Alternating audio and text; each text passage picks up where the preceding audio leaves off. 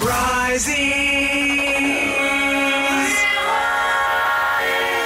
This week, we got to the bottom of something. Finally, the age-old question of what happens if you swallow instead of spit has been good Lord, answered. Tanya. Excuse me. Daniel Wilkes. Chewing gum, Stephen. Oh, carry on. Okay. I don't know what you were all thinking, but apparently swallowing Hubba Bubba isn't as bad as we all once thought. We'll get to that soon. But first, can we talk home haircuts? Good, Yeah, I had a bowl haircut You next got to to a get it neighbour straight. once. Did you? Are you sure it was a bowl, not a box? I'm sorry, I'm stealing her dad's joke. He's skull-shaped shaming me. Her dad calls her Yes. box head Reckons I've got corners. Doesn't that paint a pretty picture? because whenever she puts sunglasses on her head, they always tilt over. Okay, enough. Yes, Steve. Stop. Stop talking. Speaking of fashion faux pas, if you ran into Steve at the bolo with his shirt undone this week, apparently it was an accident. This is how, apparently, for at least an hour, until my friends and neighbours actually said, yes, Steve, you might want to do those top buttons up, I walked around. With your hairy chest on display. Oh, yeah, this is Steve, the new Steve, single Steve. But the thing is, they actually thought that's how I wanted to wear it. Well, that's fashion these days, Steve. Like, people are wearing the button-ups with, In like, my only- world, it's not right. Oh, my Only a God, couple not of undone to fashion. your navel. Oh, absolutely, it was at the belt buckle. Everywhere I walked, that's all that people could hear in their head. Here he comes again, everyone. Are you going to tell him? No, you tell him. But does he want to wear his shirt like that? I don't know.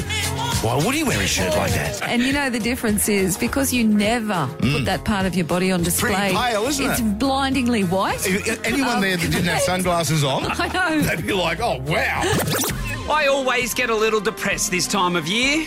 Well, not depressed. I didn't mean that. More sad that my favourite seasons come to an end. Welcome we to go. the last day of summer. Oh, no, it'll be 3 degrees tomorrow. Do you know, I remember, because my birthday's coming up, Yeah, we know. the 10th of March, my birthday was always a bit cold. I Right. remember it being cold. Do you really? I do. Yep. But And now... that was because you were poor. That's true. Now That's that, true. Now that you know, drive a Bentley and you're a radio star with right. that OAM, life's just warm all the time. Okay, is that what it is? Oh, that's so sweet. Uh-oh. Guys, are we heading down that path where you two try and outpaw one another with your childhood stories?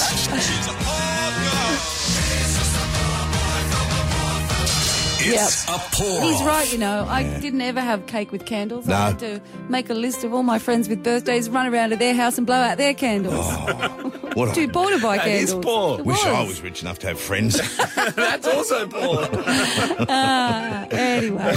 Let's change pace and talk about a man who was in the news this week whose wife allegedly ran him over because he ate one of her chips. Yeah, this is why she ran him over. I asked for a chip out of a half chicken and chips salad pack she had.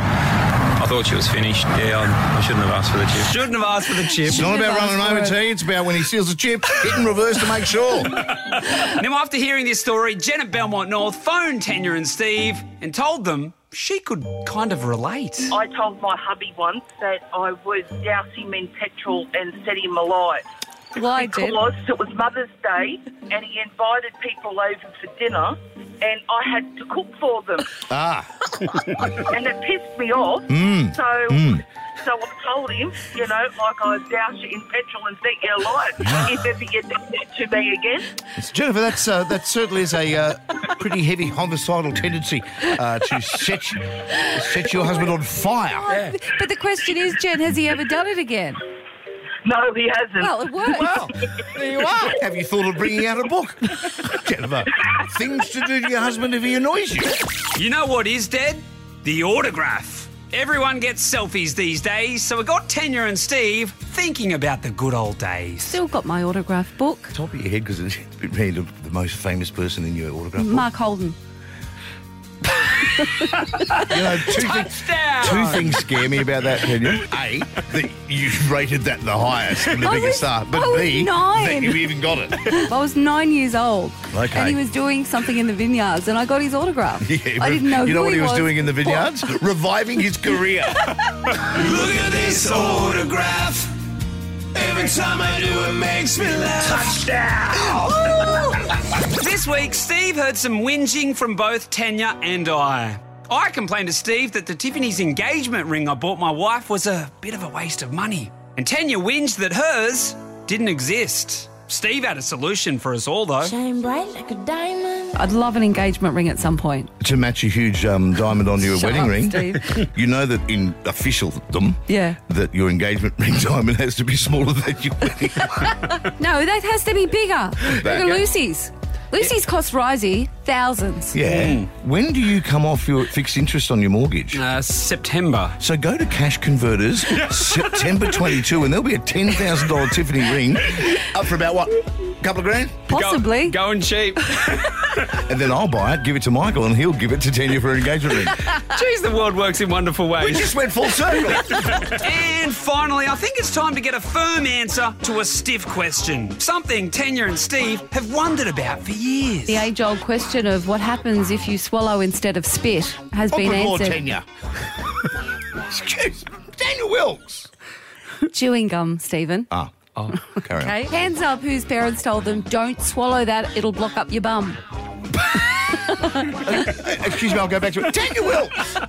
No, but it's true. And if you passed wind, a big bubble would come out your pants. Yes. So I'm a big fan of spitting it out. Yeah. And again, though, not on any medical advice, just mum. Yeah, exactly. I never would swallow, always spit. Yeah. Well, I'm glad we're all on the same page. No blocked bums here. No blocked bums here. Did you ever put it underneath, like if you ever felt in school, like underneath the desk? It was disgusting. Oh, my God. And you think never put it there. That's where I found mine. Bubblegum for me. And that was Rozzy's Rewind. This is Tanya and Steve. It's Triple A.